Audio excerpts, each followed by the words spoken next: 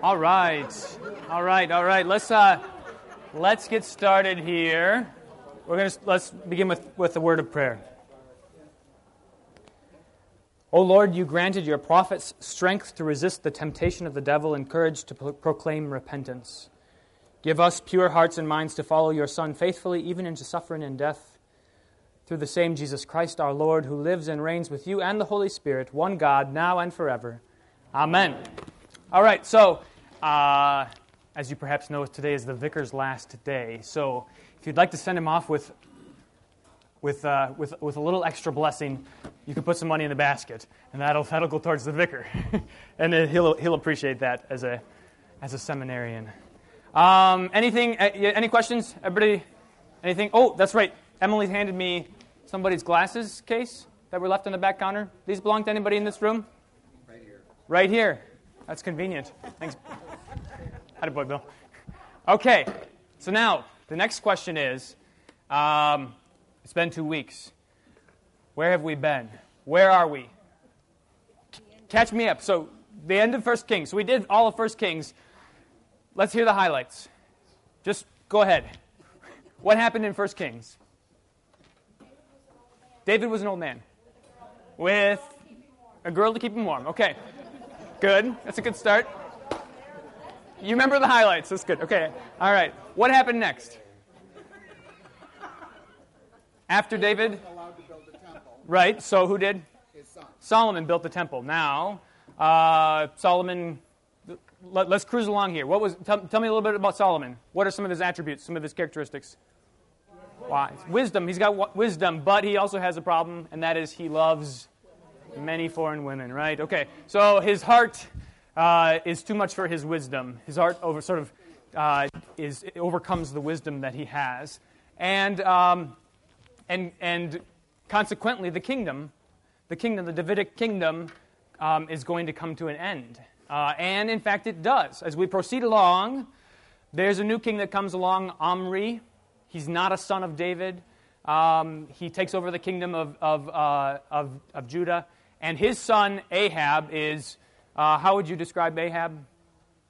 Wicked. As if it weren't enough that he followed in the ways of Jeroboam, his father, he also married Jezebel. Right, okay, so he's a terrible guy. But in the midst of that, who comes along? Do you remember? Who shows up just all of a sudden? Elijah. Okay, all right, good. You're doing great. This is fantastic. Thank you for reminding me where we've been.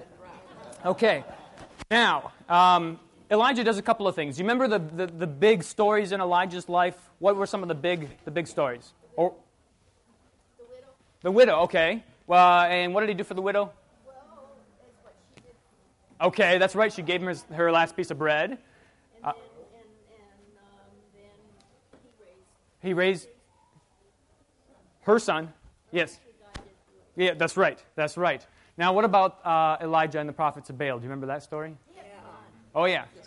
He lit them up, right? So there were 450 of them. Baal wouldn't reply, wouldn't accept the sacrifice. But when Elijah prayed to God and watered the whole thing 3 times, fire came down from heaven and consumed them. And then Elijah said, execute the prophets. And now it's Elijah. Elijah's the prophet in Israel, okay? Ahab had his moments, had some brighter moments in his life. Do you remember how he repented that one time? And God said, because he repented, I'm not going to take the kingdom away from him in his lifetime. I'm going to take the kingdom away from his son. And that's where we pick up at the beginning of 2 Kings, okay? Now, in terms of the overall structure of 1 and 2 Kings, the Elijah and Elisha narratives are the center, okay? So we've been cruising along at an enormous pace. Enormous is not the right descriptor for it. At a really fast pace. And then all of a sudden, for a period of chapters that's, I think it's like 19 chapters, we slow down and we just hear about Elijah and Elisha. Okay? And that started at the end of 1 Kings.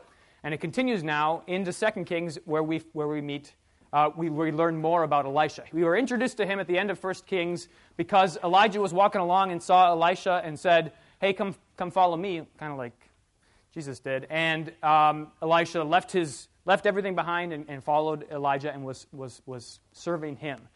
Okay? So let's take a look at what happens at the beginning of 1 Kings.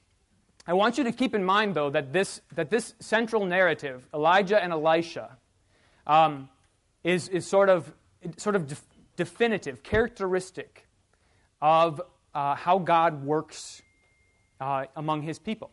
So when we get to the Gospels and we meet people like John the Baptist and Jesus, we're not surprised to see that they look a lot like Elijah and Elisha. Okay, we'll talk a little bit more about that in detail. It was great to have the reading about John the Baptist this morning. I mean, you hear the name of Elijah all the time. In the New Testament, where do we hear about Elijah? Transfiguration. He's there with whom? Moses and Elijah and Jesus, right? Where else do we hear about Elijah in the Gospels? In Revelation. Okay. How about in the Gospel narratives, Mike?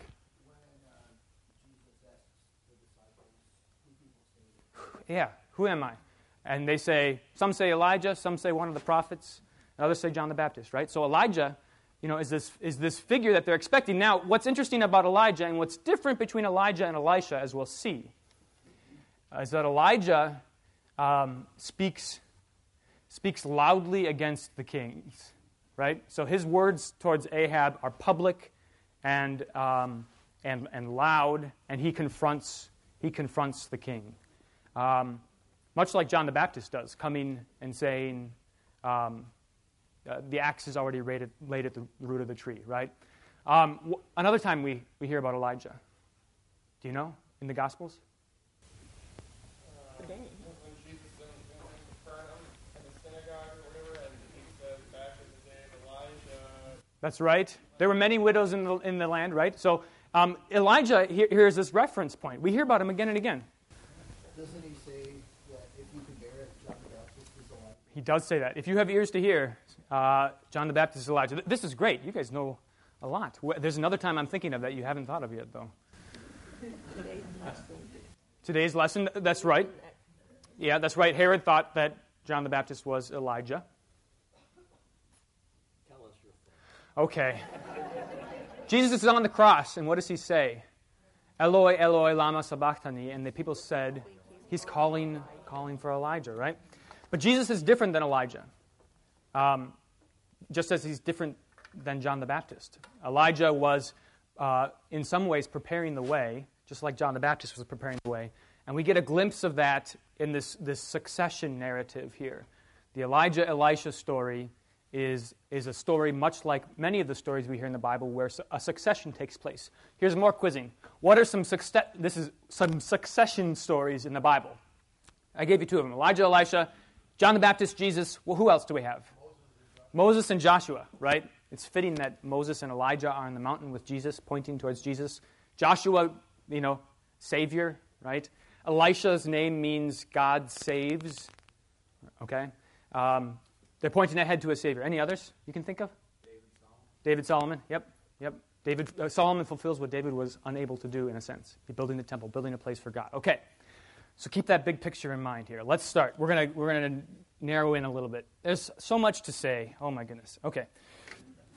So Ahab has a son, Ahaziah, and the story really starts at the end of 1 Kings, chapter 22, verse 51, and we're introduced to Ahaziah, the son of Ahab. And he reigns over Israel. Now, we get this little sort of parenthetical thing, which that's verse 1 of chapter 1 of 1 Kings. So 2 Kings. If you open up to 2 Kings and you read that first sentence, you're going to be like, I don't know what that has to do with anything. It's both looking backwards and looking forwards, okay? So we know that when Ahab dies, his kingdom is going to come to an end because God has pronounced that judgment against him. Moab, the people of Moab are related to Israel. They're the ancestor, the offspring of Lot, Abraham's nephew, cousin? Nephew. I think so, yeah. Okay. Anyways, they're related, but they are not the people of Israel. And we'll see in a couple of chapters that they have an important role to play in the future of Israel. So this sentence is just sort of parenthetical here. After the death of Ahab, Moab rebelled against Israel. Something's going to happen. There's sort of this tremor of what's going to come next. Now, we're nearing the end of Elijah's career, and he has this last episode, which is so interesting and so So I got to read it to you, okay? So chapter 1 of 1 Kings, 2 Kings, it's on pages 1 and 2. Now Ahaziah, the son of Ahab, fell through the lattice in his upper chamber in Samaria and lay sick. One thing to notice as we read this, I'm never going to get through this, but one thing to notice as we read this is notice the opposition. So ascents and descents, okay? Ahaziah falls through the lattice and he lays sick. Just keep that in mind, okay? So he sent messengers telling them, go inquire of Baal-zebub. What does that mean? Anybody know? Lord of the flies, right? It's an idol, and not just any idol, but it's the antithesis of Yahweh. Go inquire of Baal-zebub, the god of Ekron, whether I shall recover from the sickness. But the angel of the Lord said to Elijah the Tishbite, arise, go up to meet the messengers of the king of Samaria, and say to them, is it because there is no God in Israel that you are going to inquire of Baal-zebub, the god of Ekron? Now therefore, thus says the Lord, you shall not come down from the bed to which you have gone up, but you shall surely die. Okay? Does that ring any bells, that you shall surely die? Does that ring any bells for you? Genesis, right? Yeah. For the day that you eat of it, you shall surely die. In the Hebrew, we miss it in English because it's like, in the Hebrew it says something like, dying you shall die, or you shall die to death, right? This is serious business, okay? It's a bad kind of promise, right? It's not the promise you want to hear. But remember, every word can be taken two ways, right? So if you hear that word, you shall surely die, what's your response? Repent, okay? Because remember what happened. They ate of the fruit of the tree, they shall surely die, but God gives them a promise. He gives them a promise of life, which can overcome this death, okay? So if you know that about God, if you know that His promises of life are stronger than His promises of death, then you cling to those promises of life. But if you don't believe that, or if your pride is too much for that, then when you hear that word, you do any number of things. One of them is to despair. Another is to do what the king does. So listen to what he does. Verse 5. The messengers returned to the king and said to him, he said to them, why have you returned? And they said to him, there came a man to meet us and said to us, go back to the king who sent you and say to him, thus says the Lord, is it because there is no God in Israel? Elijah's name means, by the way, the Lord, Yahweh, is God. Okay? So Elijah is like, if you want to talk to God, you go talk to Elijah. Okay? Therefore, you shall not come down from the bed to which you have gone up, but you shall surely die. The king said to them, what kind of man was he who came to meet you and told you these things? They answered him, he wore a garment of hair with a belt of leather around his waist. Reminds you of whom? Okay. Now, here's what's really interesting about it. That phrase there, or that sentence, that clause, he wore a garment of hair, is actually even more interesting in the Hebrew, because it says he was a bale of hair, right? Instead of being a bale of flies, Baal-zebub, he was a bale of hair. He was a lord of hair rather than a lord of flies. So they don't know who he is, but listen, the king does. He knows who he is. And he said it is Elijah the Tishbite. Now this becomes really important later. It's a little ambiguous what exactly it means when the Hebrew says that he was a lord of hair. Could have just been a hairy guy. I don't know. Could have been that he wore a garment of hair. But in any case, the contrast becomes very important later when we meet Elisha. Okay, so hang on to that thought for a second. Okay, verse 9. Then the king sent to him a captain of 50 men with his 50. 50 men. He went up to Elijah, who was sitting on top of a hill. Okay, he's up high. The king is down low. And he said to him, O man of God, the king says, come down. But Elijah answered the captain of 50, if I am a man of God, let fire come down from heaven and consume you and your 50. Then fire came down from heaven and consumed him and his 50. Whoosh, they're gone. Okay. And the king said to him, another captain of 50 men, right? This is what you do if you don't believe in God, right? You keep on sending 50 men to get consumed by fire. And he answered and said to him, O man of God, this is the king's order. Come down quickly. But Elijah answered them, he sounds like my kids. If I am a man of God, let fire come down from heaven and consume you and your 50. Then the fire of God came down from heaven and consumed him and his 50. Okay? Twice it didn't work. Maybe third time's the charm. Again, the king sent the captain of the third, 50, with his 50. And the third captain of the 50 went up and came and fell on his knees before Elijah. This guy's different. and entreated him, O man of God, please let my life and the life of these 50 servants of yours be precious in your sight. Okay? So he petitions Elijah on account of life, for the sake of life, right? The promise of life is stronger than the promise of death, okay? And this man, this captain, even though his king doesn't do it, he petitions Elijah on account of life, for the sake of life. That's really important throughout the Bible. One of the lenses through which we can see what Jesus does. I mean, the narrative is death to resurrection, death to life, right? Jesus he brings life, and his life overcomes the death that's in the world, even the death that God pronounces on the world, the judgment that God pronounces on the world. But that's one of the important lenses through which you should read all of Scripture, is that life, the promise of life, is stronger than the promise of death. Then the angel of the Lord said to Elijah, "Go down with him, do not be afraid of him." So he arose and went down with him to the king and said to him, "Thus says the Lord, because you have sent messengers to inquire of Beelzebub, the god of Ekron, is it because there is no God in Israel to inquire of his word?" Elijah was a sarcastic fellow. "Therefore you shall not come down from the bed to which you have gone up, but you shall surely die." So he died, according to the word of the Lord that Elijah had spoken. Okay, now this is the end of Ahab's line, because Ahaziah had no son. All right? So on Elijah's watch, the kingdom of Ahab, this terrible kingdom, the Omride kingdom, Omri was Ahab's father, comes to an end. Okay? Everybody on board? Bruce? This is pretty much law. I mean, if you just opposed to Jesus would have gone right away as soon as a sinner had called to Jesus, you would think, because of gospel. But Elijah was, Elijah couldn't do anything except what God told him to do, right? And when the captains come and command him, because their king commands them, he can't do about what God tells him to do. And the word that he has to speak is a word of judgment, because the king is unrepentant. But notice what he does. As soon as there's this petition of faith, right? Jesus is like, Elijah's like, I'm there already, okay? Because the angel says go, okay? So it's law depending on which side you're on, right? If you're the king and you want to inquire after Beelzebub, then sure, it's law. But if you're the faithful captain who has his petition answered with life, then it's gospel. In the Hebrew, is there a difference between the first 50? They just said, come, and the second one, he said, the king commands you to come. Is there a difference in the emphatic nature or the order, or was it? Just in terms of the humility of the third, right? That's where the difference lies. Okay? All right, let's turn the page. It's blank, page 3. I know that. Because I want you to have pages 4 and 5 side by side.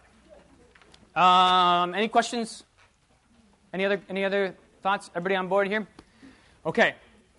Now what we get is the Elijah-Elisha succession. There was this fun exercise in literary form that I wanted to do here. We'll see if... I just don't run out of time. Okay. We might have to not finish 2 Kings this summer. We'll have to do it next summer, okay? Because we got to do this. Okay. Here's how chapter 2 goes. Just follow along for a bit. Now, when the Lord was about to take Elijah up to heaven by a whirlwind, Elijah and Elisha were on their way from Gilgal. And Elijah said to Elisha, "Please stay here, for the Lord has sent me as far as Bethel." But Elisha said, "As the Lord lives and as you yourself live, I will not leave you." So they went on to Bethel, and the sons of the prophets who were in Bethel came out to Elisha and said to him, "Do you know that today the Lord will take away your master from over you?" And he said, "Yes, I know it." Elijah said to him, "Elisha, please stay here, for the Lord has sent me to Jericho." But he said, "As the Lord lives and as you yourself live, I will not leave you." So they came to Jericho. The sons of the prophets who were at Jericho drew near to Elisha and said to him, "Do you know that today the Lord will take away your master from over you?" And he said, "Yes, I know it. Keep quiet." Then Elijah said to him, "Please stay here, for the Lord has sent me to the Jordan." But he said, "As the Lord lives and as you yourself live, I will not leave you." So the two of them went on. Okay? So let's pause there for just a second. I've written some letters in your handout. A, B, C, D, E, F, E prime, D prime, C prime, B prime, A prime. Okay? Maybe you remember from literature what's called a chiasm. Okay? It's a structure, a literary structure that looks like this, where what comes first is recapitulated in some way at the end, and you get a mirror image. And what this does is, for one thing, it helps us to see where the unity lies, right? So what's the chunk we're dealing with? Here we're dealing with the story of Elijah going to heaven, but it also helps us to know what's the center, what's the important part, and everything else sort of relates to that. So the exercise for you, we'll do this. The exercise for you is to figure out how these parts relate to each other. So I just read for you part A, which is Elijah saying to Elisha, stay behind. Elisha says, no, I'm going to come with you. And everybody's saying, don't you know that your master is going to get taken away from you? Remember that when we get to A prime at the end. That connection is really interesting. So hang on to that. Verse 7, B. 50 men of the sons of the prophets also went and stood at some distance from them as they both were standing by the Jordan. C. Then Elijah took his cloak and rolled it up and struck the water, and the water was parted to the one side and to the other, till the two of them could go over on dry ground. D. When they had crossed, Elijah said to Elisha, ask what I shall do for you before I am taken from you. And Elisha said, please let there be a double portion of your spirit on me. And he said, you have asked a hard thing. Yet if you see me as I am being taken from you, it shall be so for you. But if you do not see me, it shall not be so. E. And as they still went on and talked, behold, chariots of fire and horses of fire separated the two of them. F. This is the center. And Elijah went up by a whirlwind into heaven. E prime. And Elisha saw it, and he cried, my father, the chariots of Israel and its horsemen. And he saw him no more. So you see how that mirrors what came at E? It mirrors it because there's the chariots and the horses and the separation between the two of them. Okay? Everybody on board? Okay, now here's the exercise. Then he took hold of his own clothes and tore them in two pieces. D prime. And he took up the cloak of Elijah that had fallen from him and went back and stood on the bank of the Jordan. How is that related to D? That comes next. Hang on to that. That's part C. Part D has to do with the cloak of Elijah and Elijah's. What does Elijah ask for from? Double portion, right? Okay. When Elijah chooses Elisha at the end of 1 Kings, he goes and he places his mantle on him, his cloak on him, right? And so Elijah's gone, and Elisha picks up the cloak, right? And the big question that that is hanging over the text now is, what kind of man will Elisha be? Elijah the prophet is gone. Will Elisha be a prophet like Elijah? Well, because we know what happens when there's no prophet in Israel, right? Do you remember the story of when Samuel dies, right? And how David is going to kill Nabal because he has no prophet to tell him that he should be gracious to Nabal, right? And then Abigail comes along and says, don't do it. You're going to have blood on your hands, right? We know that it's bad news when there's no prophet. And so the big question hanging over the text is, Elijah's gone. What's going to happen next? Is there really going to be a prophet? What does a double portion of his spirit look like? Okay? So Elisha picks up the cloak, right?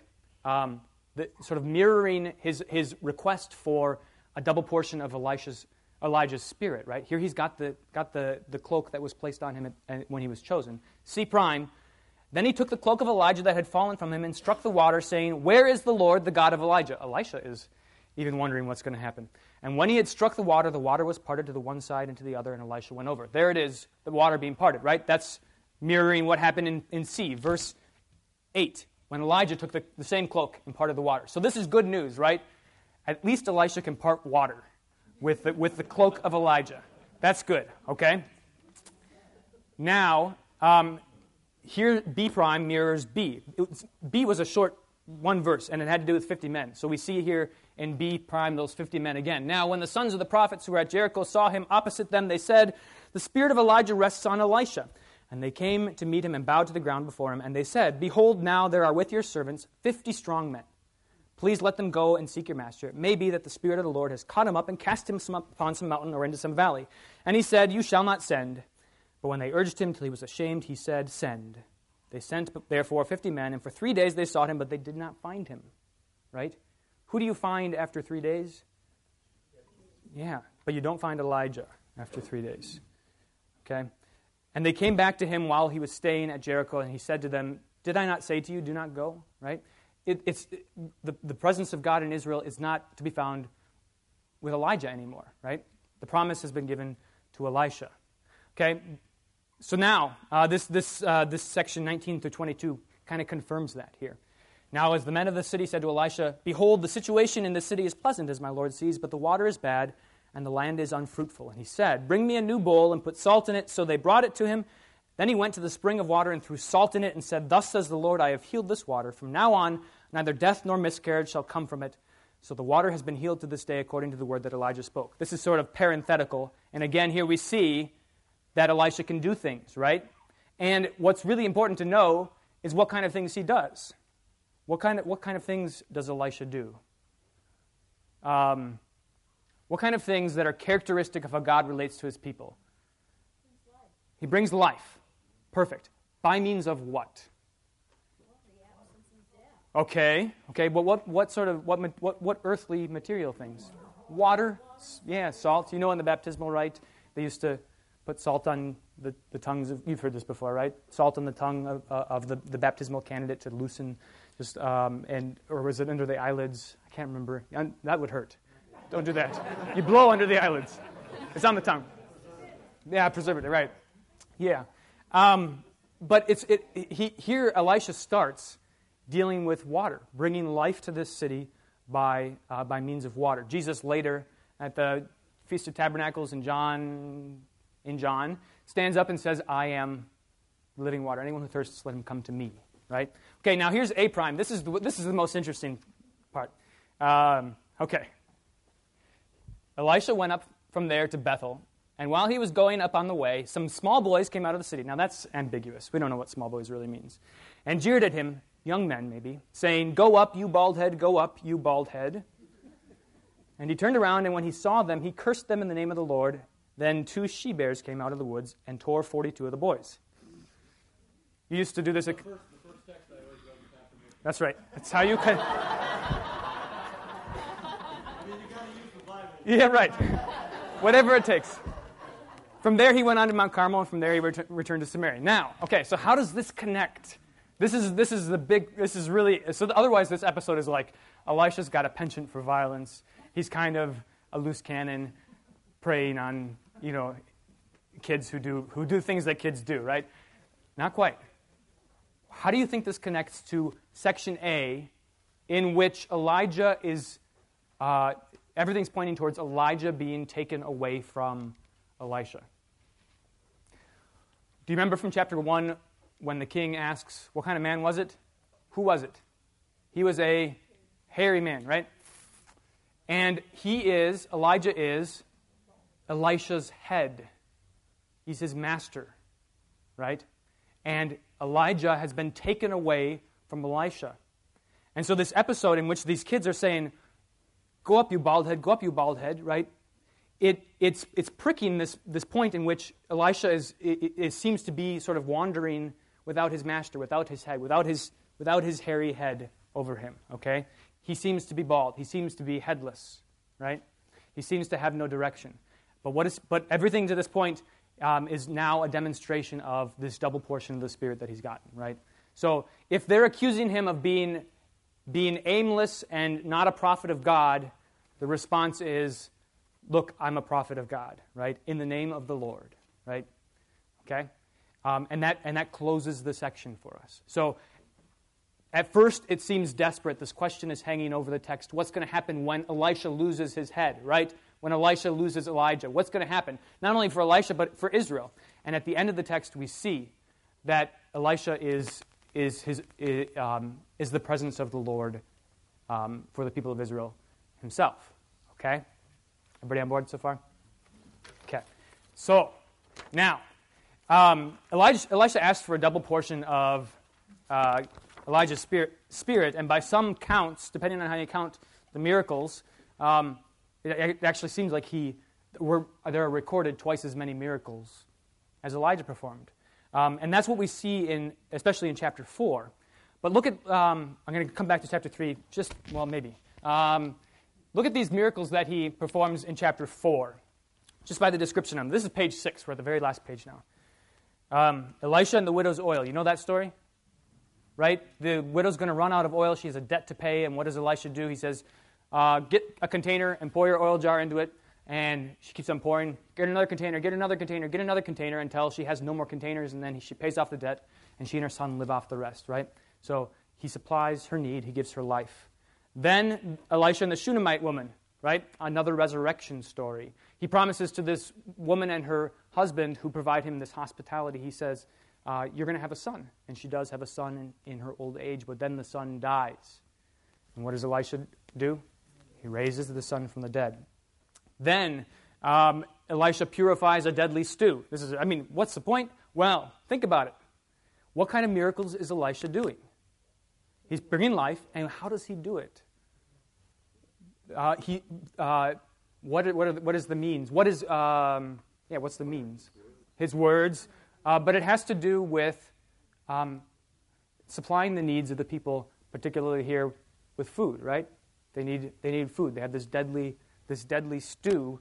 They have no food, and Elijah purifies it. And then he does this miracle that comes at the end of chapter 4, which will sound really familiar. Just after he purifies the deadly stew, a man came from Baal Shalisha, bringing the man of God bread of the first fruits, 20 loaves of barley and fresh ears of grain in his sack. And Elisha said, give to the men that they may eat. But his servant said, how can I set this before 100 men? So he repeated, give them to the men that they may eat. For thus says the Lord, they shall eat and have some left. So he set it before them, and they ate and had some left according to the word of the Lord. Right?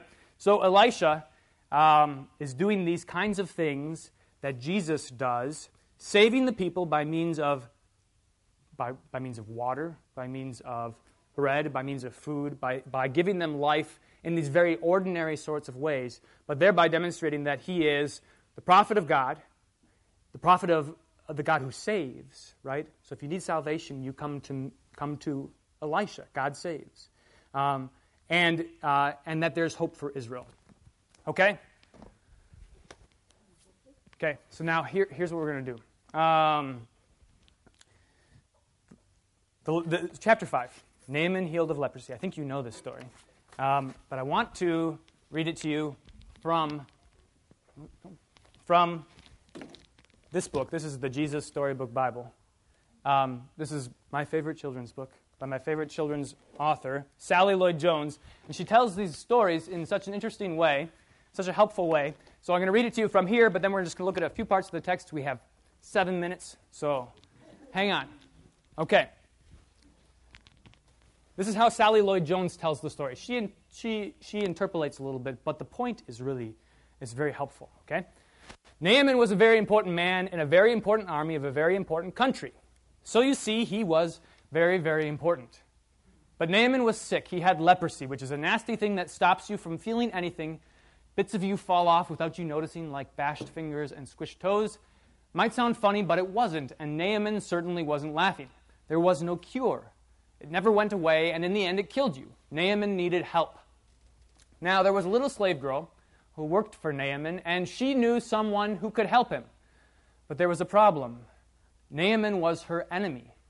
Not long before, Naaman had led an army raid on her home in Israel. He had killed her whole family, carried her off to Syria, and made her into his slave. Every night she cried herself to sleep. She had lost everything. Why would she, of all people, want to help Naaman? Didn't she hate him and want to hurt him back? Didn't she want to make him pay for the wrong he'd done?